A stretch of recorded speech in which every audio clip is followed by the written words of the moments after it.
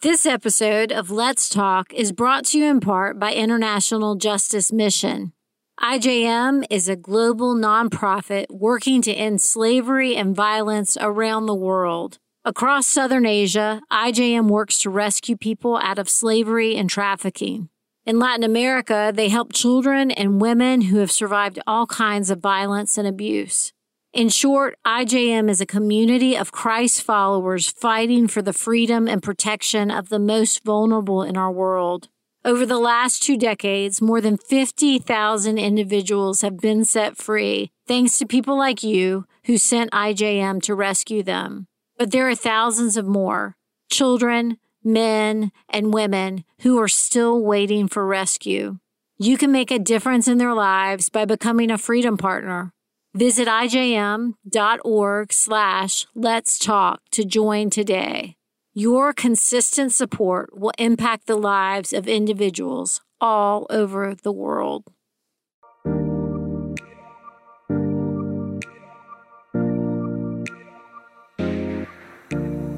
Welcome back to the second episode of Let's Talk, a new podcast for women from the Gospel Coalition Podcast Network, where we seek to apply biblical wisdom to everyday life. I'm Melissa Kruger, Director of Women's Initiatives for TGC, and I'm here with my friends, Jasmine Holmes and Jackie Hill-Perry. Hey. If you didn't catch our first episode on sharing your faith, I encourage you to go back and listen, because during that time we told each other how we all came to faith in Christ, and we got to share a little bit about our lives and what we do with our regular days. But today we don't want to spend any time on that, because we're going to jump into a big topic, everybody's favorite topic of discontentment. And this is something I think that we all struggle with in life. At least everyone I know does on a regular basis. I can remember years ago, I was at the park with my kids, and we loved this park. All the moms went to it because it had a fence around the playground. So the kids were relatively contained while we were at the park. One day, the older kids came up to all the moms and said, "Hey, there's a field just outside the park. Can we go run around on the field and just keep all the younger kids in the fence?" And we as the moms looked at each other and we were like, that's not going to go well if we do that. So y'all just need to stay in the playground, because beside the field was a big road. And so we didn't want to have to be stressed out worrying about it. Well, sure enough, I look up 5 minutes later, and every one of those older kids is standing by the fence staring at the field. Now, behind them is a full playground with everything they could have been playing with: sandbox, swing, slide, all the fun things they could have been doing. And they chose to stand at the fence and stare and just be mad that they weren't in the playing in the field. And that is the image that comes to my mind every time I see myself discontent. It's like I can't see the blessings of God, and I just see what's missing. And the reality of our lives, because we live in a fallen world, is that we are all battling with the fact that life isn't always right. So let me ask y'all, what's the difference between just dealing with the fact that life isn't perfect and then sinful discontentment? How do we know what's just an acceptance and this is a hard day, things didn't go as I planned, and then what's the difference between, no, I'm really discontent about something? I think one of the differences is the dwelling on it. When I feel discontent, I can't move on from it. It's all I can really think about. It shapes my day.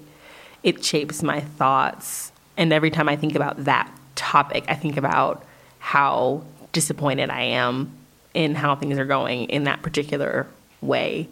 One of the biggest ways that people talk to me about discontentment throughout my life was definitely during my singleness. Like, people would always say, like, oh, single, you have to be careful not to be discontent. You have to be careful not to be discontent. And I thought that when I got married, discontentment wouldn't be as much of a struggle for me. But there's always a new reason to feel Everyone unhappy who's with. married is just happy, I know. happy. I was just like, even one time somebody was like, yeah, but marriage is hard sometimes. Like sometimes it's sanctification. And I was like, but I'm really excited about that sanctification. Like I feel like it'll be better than this. It's just kind of like the same as your field story, looking across and thinking, that's so much better than what I have. So yeah, not being able to move past it I don't think that's the defining characteristic, but it's definitely something I've noticed. I think one way to see the distinction is how you're thinking about reality bringing you peace, joy, or is it making you super pessimistic? Because I think discontentment can do that, where it's, yes, this is my reality. I am in a home with 5 children and we have 2 bedrooms. This sucks. This is terrible. Nothing's ever going to get better. I can't believe this is happening to you. Like when it begins to go down those lines versus, yes, we have this many children in this home, but glory be to God, I have a home at all. I guess the approach to how you see your thoughts and what it even does to your emotional and mental health is a good sign. Yeah, that's a really good point, because there are hard things in life. So it's like, how do we hold what is really sad and that we mourn and that we are struggling in different parts of life because we're not in heaven. Yeah. We're not in the place where all of our desires are met and fulfilled. And I find that so hard. How do I not just live a fake life where I'm Pollyanna, perfect over here? Oh, it's all good. And it's not. Yeah. It's really not. But then there's some line where it crosses over into I'm sour. And I'm kind of, not only am I discontent, I'm making everyone around me pretty miserable. They're discontent with this friendship. I need a better friend. I've been that friend, unfortunately. I think also taking it to God versus just kind of stewing in it and wallowing in it. And sometimes I don't really want to pray. And I don't really want to change. I just want to be upset and just feel Can I ask bad. more questions? Dig into that. Why don't you want to pray? Well, I'll just be like, I'm just not feeling this. I don't like it. And if God cared about me, he'd change it without me asking, probably. It's just the devil. It sounds about right. Yeah, it's just spiritual warfare. But you know what I mean? Just that, you get paralyzed in whatever feeling or whatever state that you're in. Yeah. And praying is moving forward. It's an action. Yeah. Absolutely. And so when you're just feeling that inactive, just kind of throw your hands up, and not only is my life not what I want it to be, but it not being what I want it to be gives me license to feel sorry for myself or to take it out on other people or to fill in the blank. I'm just going to be here. I'm just going to stay here. Is how discontentment often plays out for me, or has in the past. And I think that's part of why because I think discontentment is kind of wrapped up in stress and anxiety and worry. Because I think a lot of times we are discontent around, again, real things, my bills, my home, my health. You have people that just want to be healthy, just don't want to have to go to the doctor all the time. That's fair. But I think that might be why God always connects our giving, our anxieties and our worries to him, in the motivation being that he cares for us. I think it's hard to give him something if we don't believe he cares at all anyway, because maybe we look at our life or the life stage that we're in and we think that this is somehow a sign that God isn't as good as he says that he is, because my life isn't as good as I would prefer it to be, when that's not the truth. I don't think we judge God based on our circumstances, but we judge our circumstances based on who God has revealed himself to be in his son. Yeah, I think that's the biggest root issue for me, is I start judging God and saying, prove to me that you're good. And really, what a shocking, sorrowful thing I'm doing, because I'm basically saying, yeah, I know you sent your son to die on a cross for my sin, who was holy and perfect and did nothing wrong, and he died this terrible death, but I still am not convinced you love me. Because my minivan doesn't have sliding doors. Yeah. Or whatever stupid thing. I mean, you know, Yeah. and a lot, Yeah. I mean, I know our things seem bigger than that. But in the reality, it's like he says, I gave my son for you. Can you trust me with the others? Yeah. And it's really a trust issue. Yeah. I think at some level, all of our discontent is really rooted in unbelief at some way. I agree. Unbelief that God might not really be good to me. Yeah. I just had like a big, like, Hallelujah praise break dance moment in my head when you said we're told to cast our cares upon God because he cares for us. And I think so often, I know I doubt that care. And so that's why the burden casting is not happening. And maybe I don't trust other people, like other people in the faith too. Like even my husband, I'll be like, oh no, it'll burden him if I share this, or oh no, it'll, I don't know, just fill in the blank. And you think of whatever reason not to trust God's care for us and not to trust the care of people who he's put in our lives to help ease those that's good. burdens. Yeah, I'm like, my brain is kind of blown right now. So I'm like, wow, that's so true. So it's like, you're basically saying like community, I guess, can assist us in growing in contentment, especially considering the fact that if we're discontent about certain circumstances that can be fixed potentially. Yeah. Okay. Totally. Or just telling people how you're feeling. I remember when I had my first miscarriage, it was really hard for me to be around women who were pregnant.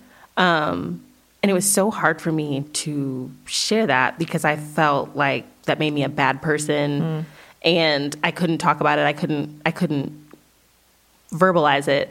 And two things. One thing was a friend of mine who was pregnant. Her son would have been the same age as mine now, which is a really sweet thing, actually. But she was like, hey, if I talk to you about my pregnancy, is that hard for you?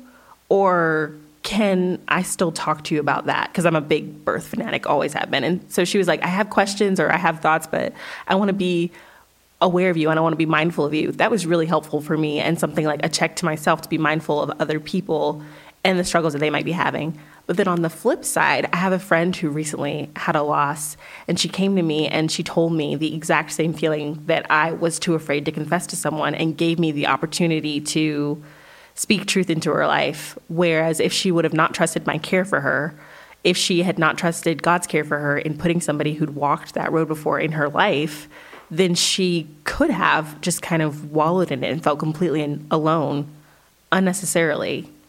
So that's just one example of, I guess, how I've seen that caring piece of battling contentment carried out. That's good. We really do need each other in it. And one thing I always find complicated is different commands in Scripture.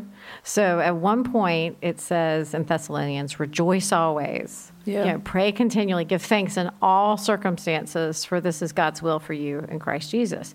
But then on the other hand, it says, rejoice with those who rejoice and mourn with those who mourn, and that there's a time for mourning. So how do we hold grief and sadness and joy and rejoicing? How do we let those two things walk together but not be in opposition to each other? Is that possible? What does it look like to be able to mourn, to be a mourning person and a rejoicing person, all wrapped up in one? I think that's the paradox Paul talks about. You know, he's like sorrowful, yet rejoicing, poor, yet making many rich. Yeah. The Christian life isn't just all, you know, sunshine and puppies. Yeah. And so how do these two things coexist and not be in opposition to one another? I might be biblically off in this. Please correct me if I am, Mrs. Kruger. But I think in Philippians, where Paul says, I can do all things through Christ who strengthens me, how, you know, he's not really applying that to, I can, you know, get a degree in X, Y, and Z, but rather I can learn to be abased and I can learn to be abound because of Jesus. And so I guess that there is a way in which Jesus is able to empower me to live out this paradox, to be like him, who is the Son of the living God, who is a man of great suffering, yet he endures for the joy set before him. And how there's this strange partnership going on where he's not yeah, I don't know. I'm just trying to think. His reality doesn't keep him still or stagnant, but he continues to move forward because he has a greater reward ahead of him. And so, I don't know, maybe looking to Jesus and figuring out how he did it. Yeah, it makes me think about different seasons too. Like some seasons are full of rejoicing and some are full of mourning. I always think about whenever Jesus came to raise Lazarus from the dead. He knew he was going to raise him from the dead. Yeah. But he still was in that moment with his sisters who were sad, who were grieving. And even though the miracle was going to happen, and even though ultimately he would raise Lazarus from the dead in the last day and Lazarus would never die again, he was still able to inhabit that moment before the resurrection, which always is encouraging for me in different times of grief, because I think we can confuse grief with discontentment or sadness with discontentment. That's good. And they're not the same thing. I think discontentment is kind of that, like we said, not going to God with it and wallowing in it, versus grief, which is an honest assessment of where you are and how you're feeling that doesn't doubt who God is. That's a tweet. You should tweet her. That exact quote. Tweet that. Put it on your coffee table, your coffee mug with your succulent plant. You know, that's what Christians love to do. Buy succulent plants and drink coffee. We do like to and do take that. a picture of it. We do like to do with that. one highlight. Before we sip the coffee, we have to take ain't the picture. read not a verse. Nope. But you done prepared that picture for Instagram. I have a question for you. I'm wondering, like, you've been a Christian for how long? Oh, you're going to age me. Give us a 30 years. Okay. My question is, I'm 31. So as long as I've been alive. You're like, praise God. You're like John the Baptist. Leap it in the womb. I got you. When I was born, you were born. Look at that. I'm wondering, like, as you've grown as a woman and grown as a Christian, have you seen discontentment change in relation to just you changing? Does that make sense? Like, as you've grown older, how does it look differently? Because I'm sure you weren't discontent with the same things as a 22-year-old as you are now. Yeah, that's a good question. Thanks for aging me. No, you're wise. You're the wise woman. You know what I would say, actually? I think what's changed for me is my perspective on where the discontentment's coming from. Mm-hmm. So I used to think it was a problem of my circumstances. Mm-hmm. And I'd spend all this time thinking, well, if I could just find the husband, or if I could just, at certain points, my husband was in school for a long time. So as if we could just have one job, then we'd be content. Or whatever it was, maybe the next season, if we could just get pregnant and have a baby, or whatever it might be, I thought then I'd be content. Whereas now I would say what's shifted is I recognize I have a heart problem, not a circumstance problem. And so that changes how I fight the battle.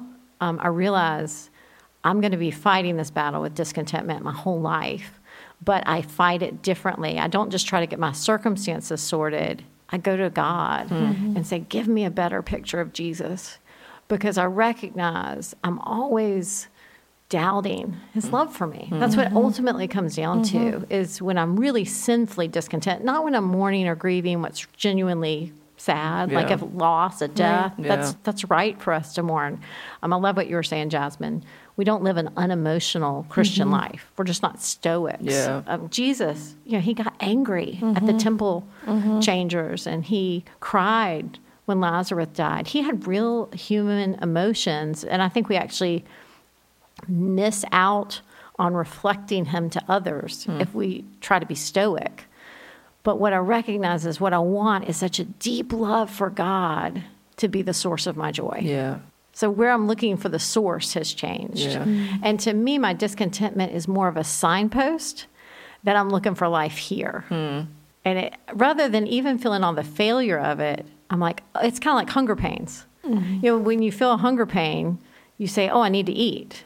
And so when I see discontentment, I'm like, I need to go to Jesus. Come on here. Something's wrong. Wow. Insert tongue. Praise dance. Hallelujah. My God. Slap, clap, turn Give me around. a flag and What let me in the- wave it. Let me dance Fast. up the aisle. Don't make me dance.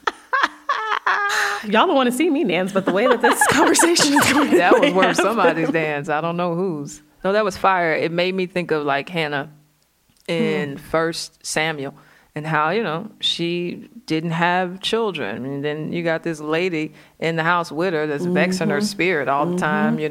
I got all these kids and you don't. And a husband who's like, aren't I worth 10 sons? Yeah, to like, you? why are you tripping? Chill out. But how she goes to the temple, and it says that she cried out to the point that the priest thought she was drunk, and to me, that tells me that she was going to God with this thing. I want a child. I don't have a child. I'm really irritated and really vexed, but here is my pain. Here are my tears. Can you change it? And I think it's significant that she tells God that if he gives her a son, she'll give him back. And I think part of the issue is if God does change the circumstance, if God does give us what it is that we're desiring, will we give it back to him? Will we use it for the reason that it was given to us in the first place, which is to be a means of worship? And I don't know. That story always encourages me on what I should be doing. Yeah, there's so many good images, because a different character I always think of is Rachel and her sister Leah, and they're in this battle of having children. Well, not really a battle, because Leah's the only one having children. And Rachel is so desperate for a child. And so, she finally has Joseph. And I don't know if y'all know this. I looked at my footnote one time and I was like, what is, they always tell you what the Hebrew word means. And so Joseph, rather than means God has finally answered my prayer and I'm joyful and content, Joseph means may he add. And I think the cry of discontentment is may he add just a little more, because she's looking at her sister, and her sister's over there with 6 children. And so she only has 1 son, and her sister has 6. Yeah. And so let me ask this question. How do you think envy, or kind of looking over the fence at other people, how can that feed our discontentment when we're staring over the fence? Because you start to assume that God is being better to someone else than he is being to you. And that's just not the truth. God is not, he doesn't play favorites. He reigns on the just and the unjust. All good gifts come from the Father of lights. And so I think it fuels it, because that's just how we are. We just compare ourselves with other people. I think what has been helpful for me in particular, honestly, is to just think about heaven. Because somebody's always going to have more than me. Somebody's always going to be smarter than me. Somebody's always going to be a better communicator. These are the things I compare myself to. Somebody's always going to, have those kinds of things, which would make me discontent with the good things that God has given me. But in heaven, I think I'll see so clearly, and I'll have all that I thought that I lacked. I'll have a great body. Well, I don't know if it'll be skinny. I don't know how that works. I haven't read that in Revelation. But, I'll have a glorified body. So the pain that could come from discontentment with your health, that'll be rectified. Whether it's you want a relationship with your mother that your friend has, so you're jealous, you're discontent with that. All relationships will be whole and healed. Like, I think thinking about heaven kind of sobers me to be okay with what I lack now. Yeah, it's a great point. I like to think of it, sometimes we live like the airport's our home. Like, this is just a transition place. Yeah. But if we went to the airport and tried to make our home, we'd be discontent all the time. We'd be like, I'm sleeping on the floor. It's just, all these people are coming and going out of my life all the time. This is the airport. And we try to make it our homes, and we do pretty well. Yeah, we make it pretty comfortable, and but we forget home's coming. Yeah. And I think you're right. We're just not very heavenly minded. Yeah, if I'm going to compare my situation to anything, it needs to be beyond earth. And that might help me be more content. I think that envy piece also has to do with how we esteem ourselves and what we think we deserve sometimes. We've been reading, at my church, we've been doing a study about the prophets over the last couple months. And I got to teach about Habakkuk. And I was blown away with Habakkuk, because the first time that I read the book, I was kind of like, oh, what a spoiled brat. He thinks he's so much better than all these other people, and that God should not, just in case y'all haven't read Habakkuk in a while, because I hadn't read it in forever. Habakkuk is a prophet who is asking God why he's allowing so much iniquity to go on in the land. And God answers him and says, I'm about to take care of that.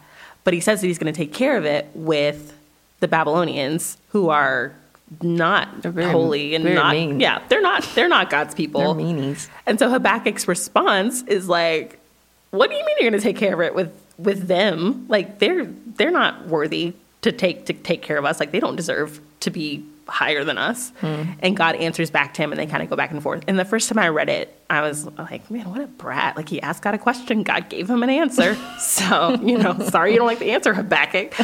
But then the more I started studying it, the more I was like, oh, that's me. That's me. That's me being like, oh God, I feel like, if you really knew what justice was, you'd give me this. Or if you really knew who deserves what, then you'd give me this. And I grew a lot more understanding of him. Not enough to name one of my children after him, because Habakkuk. That'd be rough. But as a prophet, learned a lot about discontent, learned a lot about trusting God from digging back into that book. And there are other prophetic books where there's just that conversation with God and that pushing and pulling and tugging of trying to align their will to his, which I think is a part of fighting discontentment, aligning our will for our life to what God's will is for our life. So you're saying, because that's deep, that sometimes discontentment comes out of entitlement. Absolutely. That's interesting. I won't say every time, because honestly, there's real things that don't have to do with what we feel entitled to, but a lot of the time. Yeah, we think we're owed something. And I don't even think I realized until life didn't start happening how I wanted it to happen. The first 5 years of our marriage, we moved 5 times. And to Arizona, to overseas. I mean, they were big moves, and I didn't even know that I didn't want that life until I got that life. Yeah. And so I was having all of these arguments, and it was funny. The arguments I was having were not with God. I put the argument on my husband. And so one thing I think is that our inner desires, when they're not met, James talks about this. What happens when you don't get what you want? You quarrel and you fight. Yes. And so I think one of the places sometimes that we can see our discontentment is where are we getting it into it with the people we love the most. So for me, anytime something was hard in my life overseas, like getting the groceries, I blamed him. Yeah. Because I didn't want to fight with God. I wanted to be a good Christian, and, it couldn't be God's fault that my life was hard. It's just this man you sent me. You was Adam. Yes. This woman you gave me. It's his fault. Yeah. It's his fault. And I do think we play the blame game, even with the people we love the most sometimes. It's your fault because you're not living up to my expectation, or you've taken me to this place. And so now I feel the freedom to blame you. I don't know if y'all have had that. Have you had situations where you put the blame on someone else? Yes. And then I kind of made myself more miserable, right? Because then I'm quarreling and bickering with my husband. Yeah. Yes. So discontentment often breeds more discontentment, right? So when we find ourselves kind of in that pit, of just circling in our minds, why my life is harder than everybody else's, why it's somebody else's fault that I'm upset, how do we get out of that mindset? How do we turn to Christ in a new way and really have that mixture of rejoicing and mourning? Not to just put off the mourning, but how can we refocus our mind and kind of choose contentment? One thing I love that Paul says is that it's learned.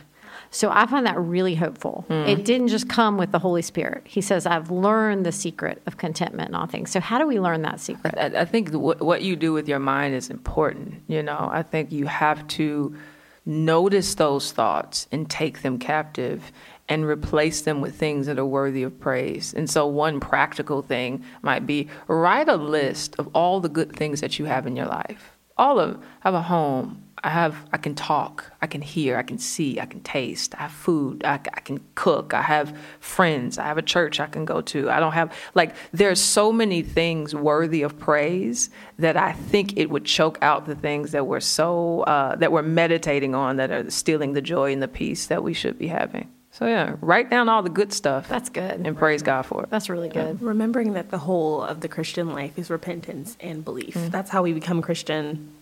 And that's how God continues to sanctify us in our Christianity. So repenting of discontentment where we find it, and working to actively believe that God is who he says he is, and he has for us what he says he has for us. Amen. I think too, I love Ephesians 1. And I think just sometimes going through that passage and remembering all the ways we've been blessed. Mm-hmm. God the Father's love, through the Son's work, by the Holy Spirit's power in our life, has given us these eternal gifts. Yeah. You know, because most of the stuff I'm discontent about is earthly. Yeah. And it's that heavenly looking, you know, and reminding ourselves of what God has done. And I think we just often don't want to do that. Yeah. You know, but it really is life-giving. It'll change everything. Yeah. I think. Yeah. Okay, so every week on Let's Talk, we're going to talk about some of our favorite things. So today, since we've been talking about discontentment, let's talk about what's your favorite way to relax. What's your happy place? What do you like to do to relax? I go to plant nurseries and walk around and buy too many houseplants. This is my first year of my life that I've ever had an actual hobby. So my normal hobbies are reading and writing, but writing is also my work. And I have to read to be a teacher. And so now I have plants as a hobby, and I love it. I feel like you upload plants a lot. I do. They're like your children. They are. Like as many pictures of my children who are adorable. I have. Do you name your plants? Everybody. I do. Only my favorite ones. Really? Yeah. My mama, she's a plant person, and she lives with me now, so my home is very green. But she names them all and she genders them. I do that I too. don't know how. They're all women though, so I don't know what that means. Some of mine are men, but most do you get a feeling like this? Just like I know, like I have this beautiful Monstera deliciosa, and his name is Atticus. Okay. But then I have another kind of Monstera, an Adansonii, and that one's name is Big Mama. So you just. You pick and you choose. Pictures of these plants. My Instagram is overflowing with them. They're like your nice, quiet children, right? They are. You know, I keep them in my kitchen in the corner, and they just sit in the corner. Yeah, that's good. Great. I don't like plants. I have fake ones from like Target and stuff.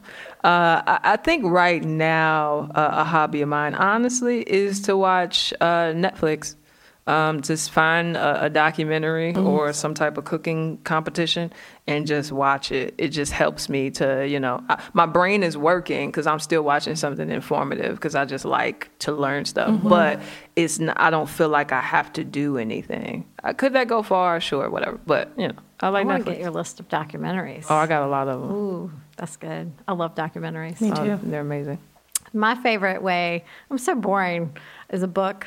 I just love to read and sit. They're Christian. Well, not Christian books. Oh, well, come on. Explain. Sorry.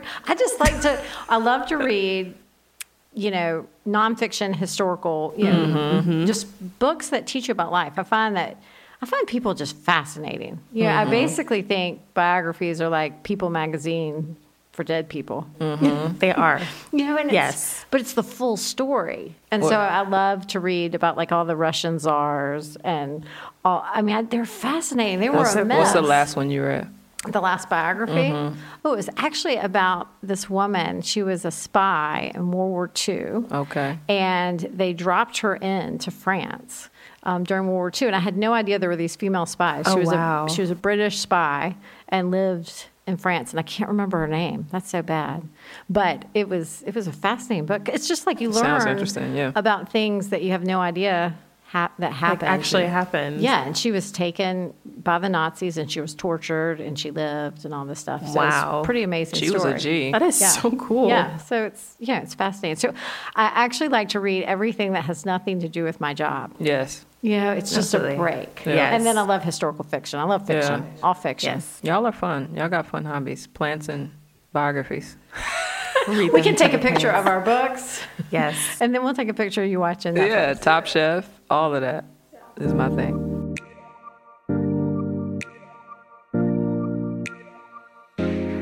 Well, thanks for this conversation. Thanks for being with us and listening to Let's Talk today. On our next episode, we're going to be talking about overcoming church hurt.